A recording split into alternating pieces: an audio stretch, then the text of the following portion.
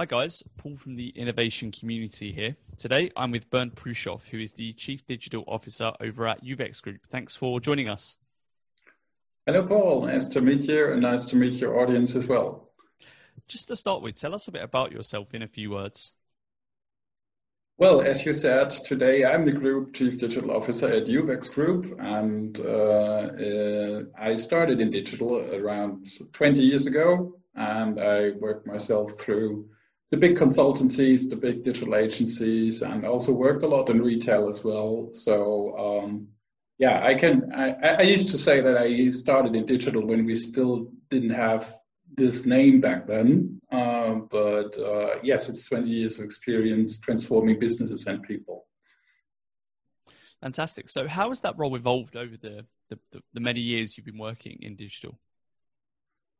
When we started, back in the year 2000, you and your audience, you probably remember it was the new economy time when the internet was still young. We still had these large store retailers. Nobody had a smartphone. And everybody was talking about whether this curious thing called internet would stay with us or go away finally. And I was working back then with Accenture, and we were a group of 5 people, and we had nothing else to do than analyzing the startup business in the DACH region. And this was, I think, a very exciting time because there were so many young people coming up with ideas on what could possibly be done with this crazy thing called internet. And this is where I got fascinated with the topic. I think then it became more mature. This was when I went into the retail industry. Back then, retail was an industry knowledge, like with automotive and engineering. Today, if you look at what's happening in business, retail is basically method knowledge, because whenever you come up with selling something, you need to know how retail processes work and all the things that come with it. Like we call it, retail is detail, and you need to know about this. I then saw the emergence of the multi-channel and omni-channel topic as soon as every one of us had a smartphone in his or her hands. And of course, retail again had to solve the problem. Like, how do I identify an individual customer? How do I know what they did in all the other channels? So this was, I think, the birth date of CRM, the birthday of analytics and e-commerce KPIs. And then I think the next step was the importance of design when all the digital agencies came in, when the agencies started to realize it's not only about black, red, or yellow, it's about how things work actually on a digital device. And yes, today I think we focus a lot on the human aspect of this transformation, on all the change topics, on all the big questions like why and for what. And I think that's an amazing journey to see how mankind actually dealt with the internet and everything that came with it over the last 20 years. So today my job is quite broad. I'm dealing with change, I'm dealing with the employees, and I'm trying to cover the human aspect of it, as well as the business, as well as this design, as well as the technology aspect. And that's what makes this job so fascinating. Absolutely. So what are you up to in the current role? In the current role, maybe you and also the people in your audience know uvex from our safety equipment and protective assets that we sell. So of course, like the skiing helmets and cycling helmets and our sunglasses, and we do this in a wide range of use cases, not only for the sports people, but also for employees in an industrial environment. And today we are looking very much into what does it mean to protect people if these people are using digital devices, working in a digital environment, and have things like wearables on their hands. So what we call digitally protecting digital people in a digital world. And of course, this expands the scope very much. as you can imagine, if you are wearing a helmet, in order for the helmet to protect you, you need to have the accident, obviously. But if this helmet would have sensors and would be combined somehow with a smartphone, eventually we can avoid the accident. And so I think combining the real world with the digital world really expands the scope of the mission to protect people. And this is what we are working on. And of course, also with our internal transformation by adapting our processes, adapting our customer interaction platforms to all the state-of-the-art technology which is out there today. And you sound like someone who's really passionate about working in this space. And you've been doing it for many years. What's really kept you passionate about digital throughout that time? Well, first of all, I like the combination that you need to bring to digital. Just a little anecdote out of my private life. My mother was a really creative person, and my father was a very analytical person, and I always make the joke that I'm the perfect mixture out of both of them. And I think, but actually, I think that's what you need in digital. It's a huge piece of creativity, a huge piece of storytelling, creating stories, being a poet about what could possibly be done. And I really enjoy that one. It's about telling people the story and getting people on board. It's about getting into interaction, emphasize with them, and then basically translating this in all the aspects of a business, may it be a strategy, a process, and also tech. And that what gets me passionate. The whole day I'm thinking about what if we would do it? How would it feel if we could do it? And I think that's such an intriguing question, you know. And then having the opportunity to actually make it happen, and then seeing all these things coming to life.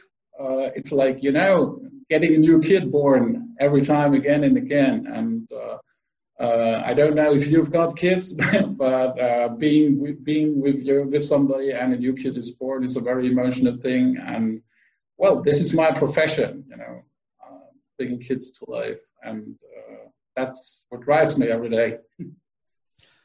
Fantastic. So, what are some of the major successes that you've achieved over your career? Well, you know, I'm always hesitating to answer that question because this is usually a judgment that has to be done by other people. But I can only say what has been a great achievement for me personally, and especially for my teams, was when with my last employer, which was a medium-sized company in Germany as well. And I started there, and it was that, you know, typical 0-hour project, you know, just the CEO saying, okay, we need to deal with this crazy thing called digital. You want to be our CDO and start from scratch. And that was around that time, you know, especially in Germany, when everybody was talking about, you know, this German Mittelstand, this small and medium-sized enterprises. They're all about to die because everybody has to become like Silicon Valley, you know. And I was really struggling with that attitude because I think there's a lot of very valuable assets that we have in German Mittelstand, and all of these companies look back on 90, 100, 120 years of entrepreneurship, and they've done things long before the Silicon Valley started to do it. It was just about how can we translate these assets that we've created over the past into the future.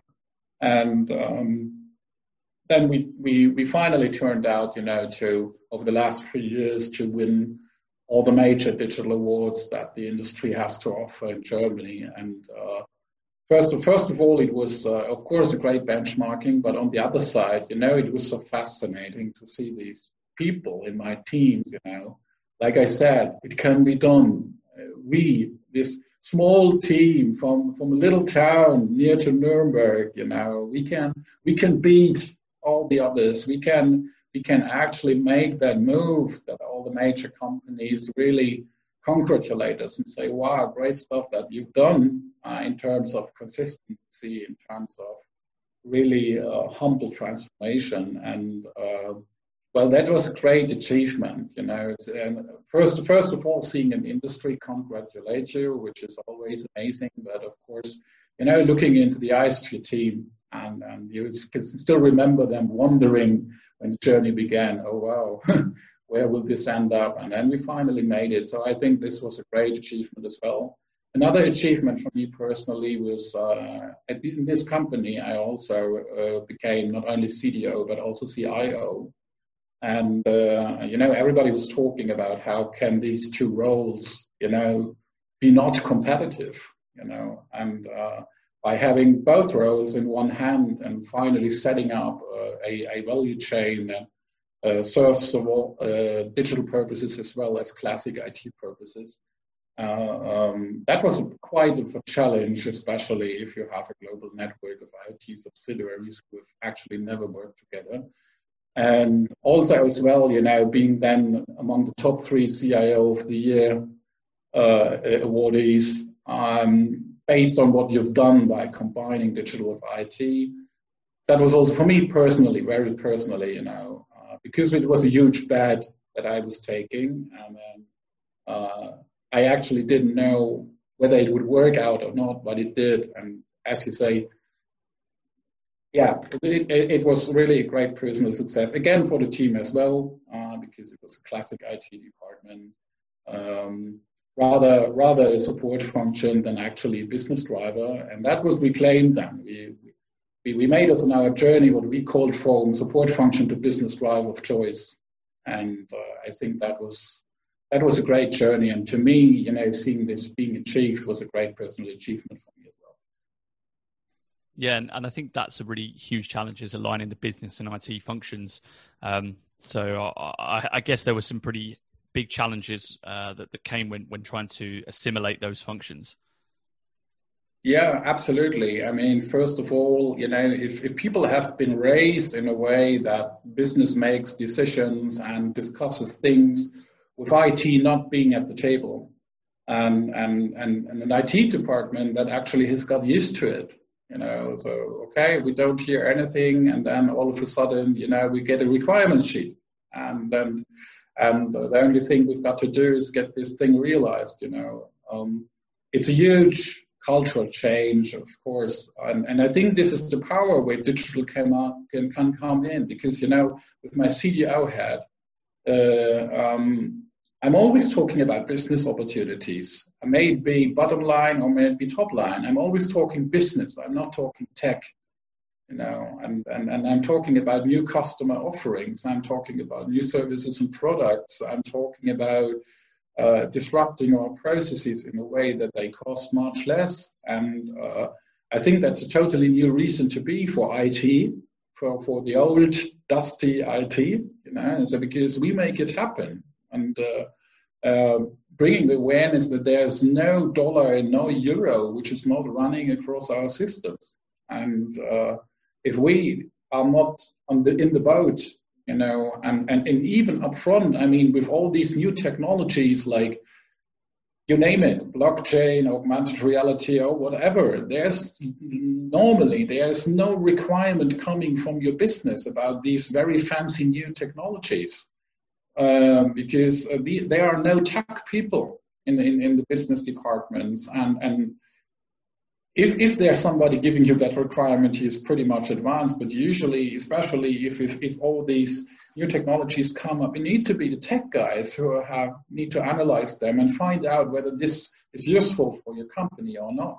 So actually claiming to be a business driver because we understand technology should not be surprising if we look at today's world. I think the only point is that the IT department needs to take that position, actively take it and own it, and also have the self-confidence to be able to fulfill it. And in talking ideas and talking about directions, talk about strategical suggestions, and not just wait for somebody to come up and say, well, this is my requirement. And on the other hand, of course, it's a change for business because they are used to having the say. in a sense. And but I also recognized, usually the business people are very thankful if you offer them help, because at the end of the day, they know how complex technology is. They know how complicated it is to integrate all these systems.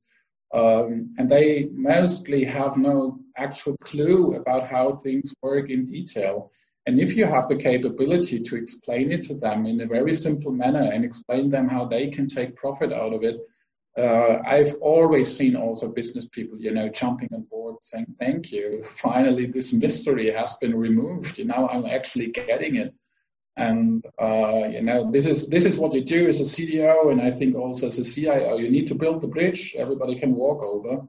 And you need to translate into both languages and finally find a way that both sides can understand. And not, sticking to your own language and calling the other side stupid because they don't get it,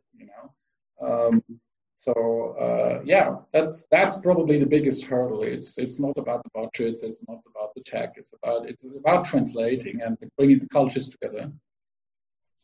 That's a really good point to bring up. How would you describe your own leadership style? I know, again, this is a task usually for other people to do, but how would you, the way you conduct yourself and the way you go about those translations? Well, I think first of all, I always force myself to be a driver for diversity, because, as a CDO, usually you start with a very small team, and when I'm somewhere on stage as a speaker, I always compare it to the Lord of the Rings. You need the archer, you need the sorcerer, you need the warrior, you need the elf, you need the dwarf. You need all of them, because you don't know what kind of challenges will lie ahead, and there's no point, in having 6 tall warriors with a broadsword. But then all of a sudden there's a little hole that would actually help you to have a dwarf that could get through this, And so diversity is a big point that I'm trying to implement in all my teams, and have different views on board, especially if it has to be small teams. And also, I tell all my people, I want you to act like if I wasn't there. And I think that's really, really important. We have to be fast. We have to be flexible, especially as a small digital team within a larger organization. People need to have guidelines or guarding rails. It's probably the better word. But within those guarding rails, they need to be as independent as possible, because if I become the bottleneck, that's again, the biggest hurdle for increasing speed. And this is really a point, as a CDO, of course, especially these days on LinkedIn and all the big summits, of course I get the invitations. Of course I have this crazy title that everybody wants to talk to, and I'm asked to be a speaker on the stages. But the point is, my team needs to be famous. If my team is famous, at the end of the day, I'll be famous as well. It's not about me. It's about my people being with the right skills in the right places with the right independency. And this actually makes things big, and we can do much more, and we can dig much faster into that organization, and we can drive change much faster. Usually I'm just the icebreaker, and once I've broken the ice, it's about my team to get in and infuse other people. And so that's basically my leadership style, saying, okay, I'm building a team, I'm painting a picture of a team which is as diverse as possible, but having an army of speedboats, that are independent enough to explore a new piece of the world. And as long as we have, radio contact, everything's fine, And if there's an opportunity, if I give a call and say, okay, we need to come together for 5 minutes next to that island ahead of us, just to align ourselves, that's enough. But they need to be fast. Besides that, I have to say I'm a family person, and I'm also convinced that we're spending so much time in our work, and we have much more time that we spend in our work than with our families. So So as a leader, I also love to have a workplace which I call my family as well. You know, people that I admire, people that I like, people that I can have fun with, you know, people that I can have a joke with, and people who are there for each other if somebody has a weak moment, and which actually includes me, you know. I have not eaten a greater portion of wisdom than anybody else, you know. There's as well moments where I don't have a clue.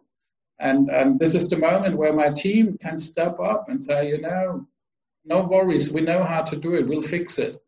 And I think that's really, if you can arrange that, it's a fun place to work, where people really appreciate each other and understand that as a family you can achieve much more, you know, compared to when everybody only brings his or her ego to the place. Yeah. And again, with that in mind, what was the biggest mistake that you made during your career, do you think? You know, in digital, you know, we don't talk about mistakes, we talk about learnings.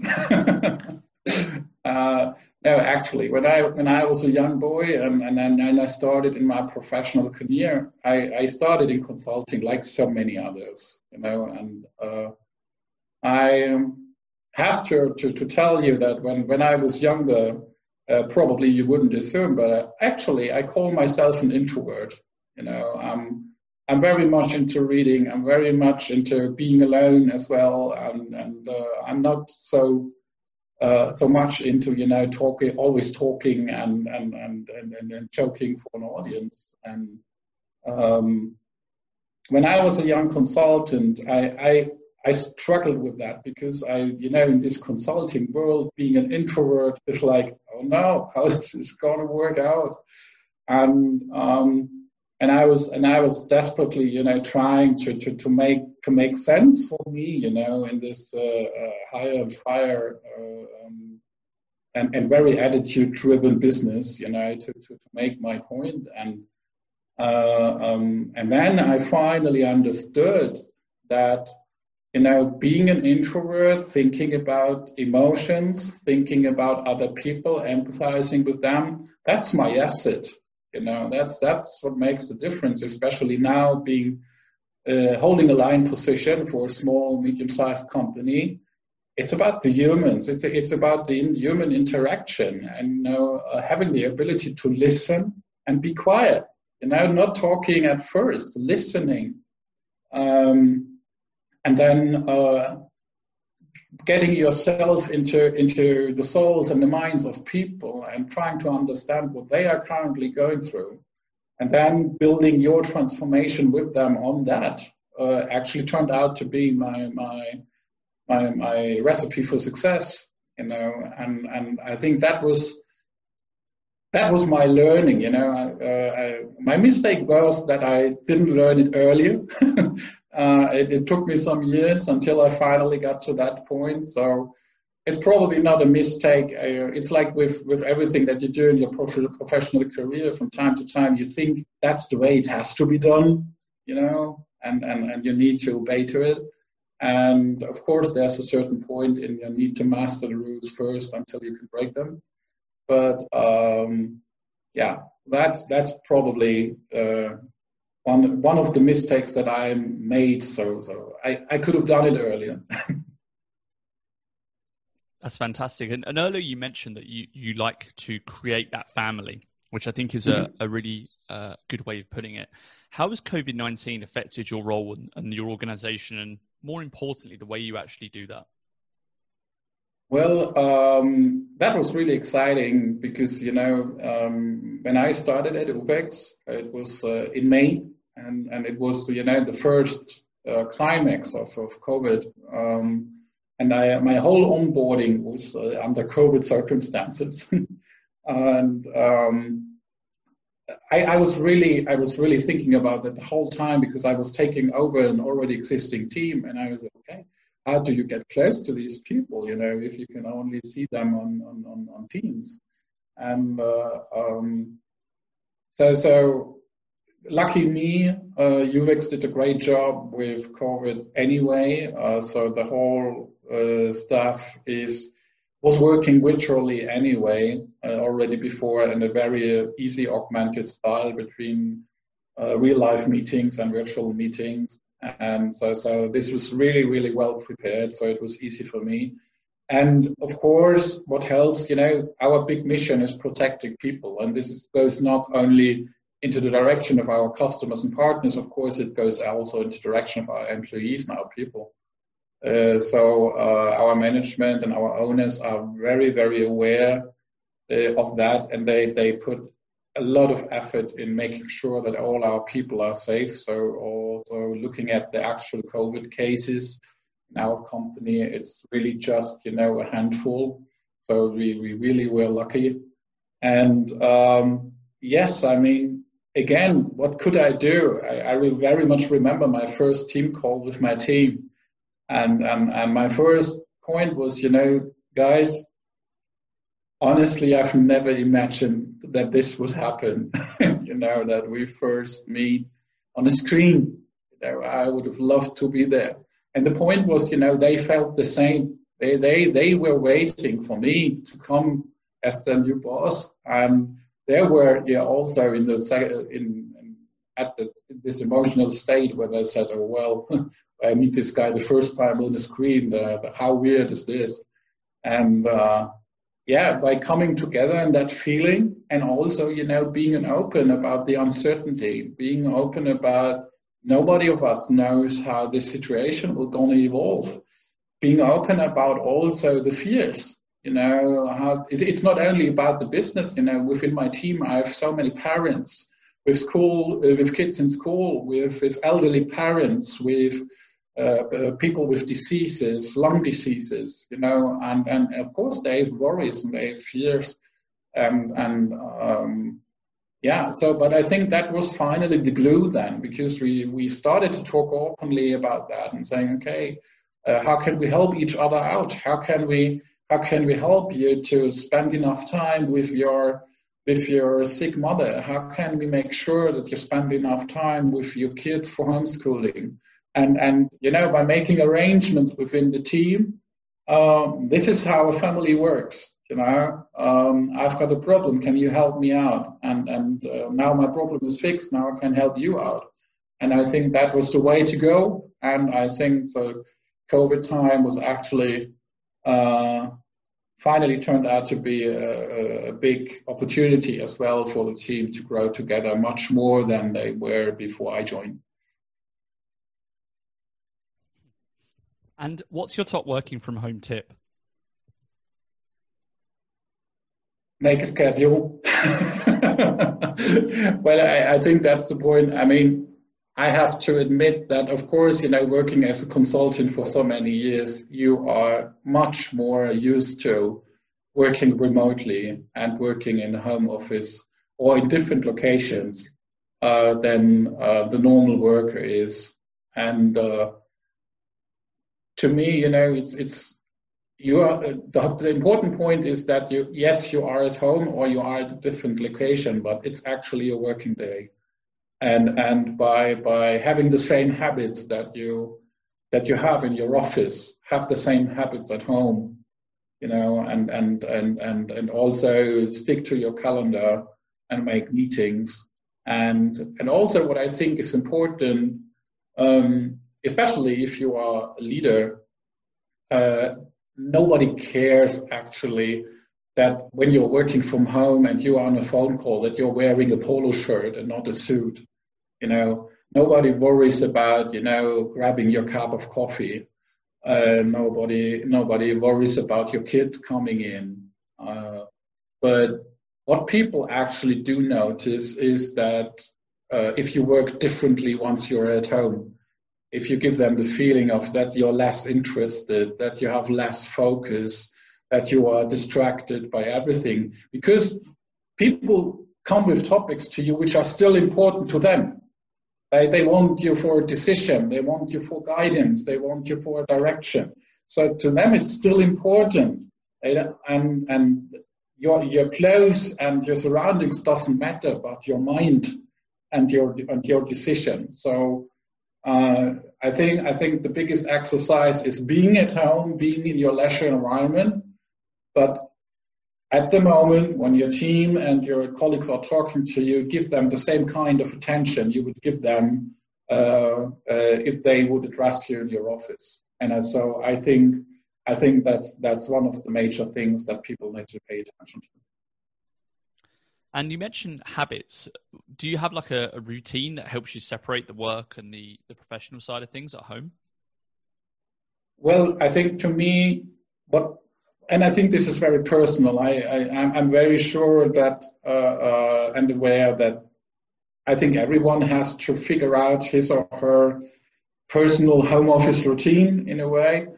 For me, what has been important is to have kind of physical separation. So like really having a working room.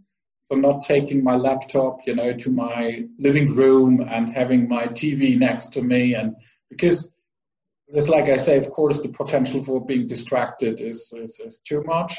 But also for me, I need to have that feeling of at the end of the day in the evening. So now my work's finished. I'm now leaving the room, and now I'm there for my friends and my family. So for me, this kind of physical separation was really, really important. And also, I learned when I was still working as a consultant, I was working out quite a lot. I went a lot for like running or something else when I was working at a client location. When I started to work from home, I realized even though it was much easier to do workouts and sports, but once you're at home and you're in your leisure environment, it's more likely that you stay at home and say, "Oh no, I'm too tired today." So actually, even though you are at home, keep up your routine that actually is good for your mind and for your body, and not like I'm at home anyway, so now it's time to relax because I'm actually seeing my sofa and my TV and my sound station and my PlayStation or whatever. So yeah, that's probably another point. Stick to your routine that you've developed actually in order to be up to date with your mind and body. And right now, where do you see the biggest opportunity for improvement within your own organization? Well, for us right now, we are in a big transformation. You probably don't know, but uvex historically always has been a B2B company. So in the sports group, we are selling to retail. In the safety group, we are selling to the companies directly. And with other business models, we are also like doing white label stuff and white label retail. And now I'm currently in my second role. I'm not only the CDO, I'm also the CEO of a new subgroup that has been founded. And we are now building up the B2C business because COVID has shown us, if all the retail stores are closed, there's no opportunity for consumers to buy our products. And fortunately enough, we have built up a very strong Amazon business. So at least we have this digital channel. But of course, especially with protective wear, which is a very, very sensitive topic for consumers, having the right protection against very, very serious dangers. There's a true point in buying this stuff from the manufacturer. And this is why we are currently building up the digital platform to do so. And this is really exciting because it's very interesting to dig deeper into the question, how do people actually buy protection for themselves? It's not that easy. It's not like I just need the measurement for my helmet and that's it. So people are very sensitive about getting the right protection. And then translating this into digital advisory is really, really interesting. And this will be a major step for uvex as a group as well, because this is also the task that we were given by the stakeholders and the shareholders, build up that B2C capability with all what belongs to it. And there we come back to my retail background, saying, okay, we need this, we need the capability to ship packages. We need the capability to measure everything. We need the capability to talk to a consumer directly. And this is really exciting stuff to build this with a strong brand in background, with great products in the background. And we are probably not the first ones to do that, but we are also not the last ones to do it. So we can profit from the learnings. And I think this is the biggest chunk that we are taking over the next month. Brilliant. So what's the best piece of advice you ever received? Sorry, I didn't get the question. The best piece of advice you ever received? Oh, well, I had a very good, it's probably two pieces of advice. It's both from former executives I was working with. And I think the one advice is once you become a leader, and I received this advice when I was about to become a partner at IBM. And there was that one sentence, lose control in order to gain influence. And I think that's important. The more you become a senior leader, it's not about you controlling every single detail of what people do. It's by influencing your employees towards a certain kind of quality, influencing towards a certain kind of behavior, and being a role model for them, showing that behavior and then having them showing the same behavior because they want to, because they see it as an influence and not because you controlled it and you punish them if they don't. So I think that's something that sticks with me. And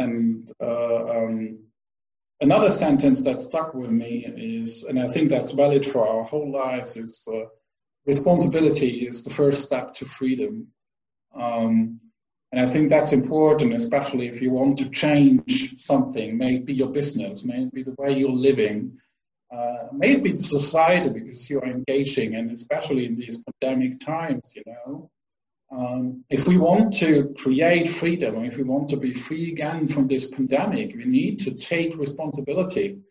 And we cannot push responsibility to someone else, That's so easy, to say it's the politicians, it's the big tech companies, it's the pharma industry, it's people who are looking for a guilty one, and just looking for somebody to put the guilt on. This is not the point. This is not how you get freedom. I'm also, trying to give this to my kids as well. If you feel unfree in a situation, maybe your job, maybe in your sports team, maybe with a friend, take responsibility. Take responsibility for designing the situation in a different way until you feel free. So if you can describe the situation that makes you feel free, don't wait for somebody to create it. Take the responsibility and create it yourself. So, that's probably the two sentences that stuck the most with me. What are you curious about right now? Well, that's two things. So first of all, like I said, I'm really curious about once we launch that digital platform at uvex, what's going to happen, because it's again one of these crazy times. Right now we don't have consumers buying at us with directly. So everything we think about our consumers is hypothesis, and I'm really curious about testing these hypotheses, or if this thing works out. And in my private life, also hidden fun fact, we had this conversation in our previous call. I was over the last 10 months, I was writing a book that combines my two activities, which have actually shaped my life. It's about the leadership and about dancing, because I was a competition dancer when I was a young boy, and worked as a dancing coach for 30 years now. and how these things impacted each other, you know, being a dancer and understanding art delivered at a high professional level, with a huge level of athleticism. How does this get into becoming a leader and leading people in your business, and shaping things and being artful in shaping businesses, but then creating a performance that matters to people and which they stand up for and applaud you.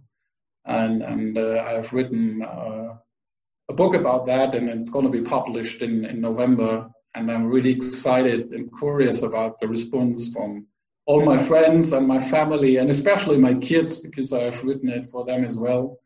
Because this is your dad, sorry. So that's going to be great as well, and I'm really curious about it. Yeah, that sounds actually really interesting. I think you're definitely the first dance coach we've had on the podcast, so congrats on that. Apart from yourself, who's your favourite thought leader or author? Honestly, I'm really looking broad into that topic. I've never stick to somebody's specific. I have to confess, I'm an avid reader, and I'm always, you know, looking for biographies of people, you know, and especially of people who have been active in an environment that I have no clue about, you know, and by reading these kind of stories, I learn so much about, you know, different areas which kind of feeds my creativity and kind of feeds my curiosity. But on the other hand, you know, if these people have been successful, how did they manage it? How did their lives go? How did they deal with things like, you know, being top professional but having a family?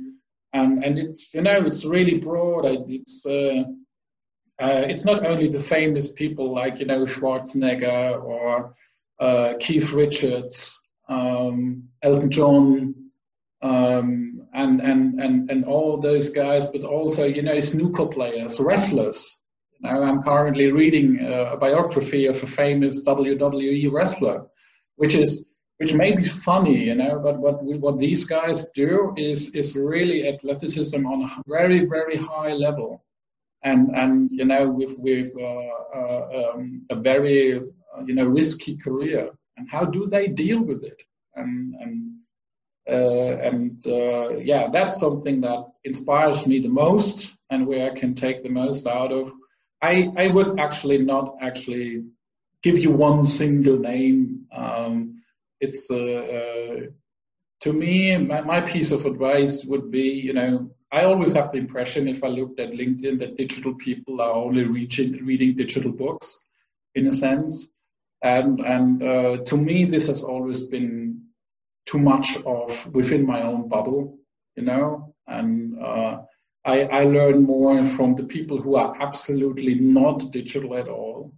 And they teach me the most, and this inspires me to adapt things for my digital bubble. And so I'm trying to spread my interest. And finally then, what advice would you give for aspiring leaders in digital? Well, I think piece number one advice would be, you know, it's not about tech, it's about people. It's, of course, we are fascinated by tech, and we are fascinated by methods, and we are fascinated by new work and everything. At the end of the day, if you become a digital leader, it's about the people. You need to bring people together. And therefore, it's great if you are a good method person. It's great if you are familiar with tech. It's great if you have some experience with projects and IT, but you need to be a human. You need to be the first human that people want to talk to. And I always tell, you know, the young students, if we as a human are the first hurdle, because people don't know how to work with us, don't know how to talk to us, are worrying if they can ask us a question. If we use a language they don't understand, if we are the first hurdle, how do we ever want to get our topic through the door?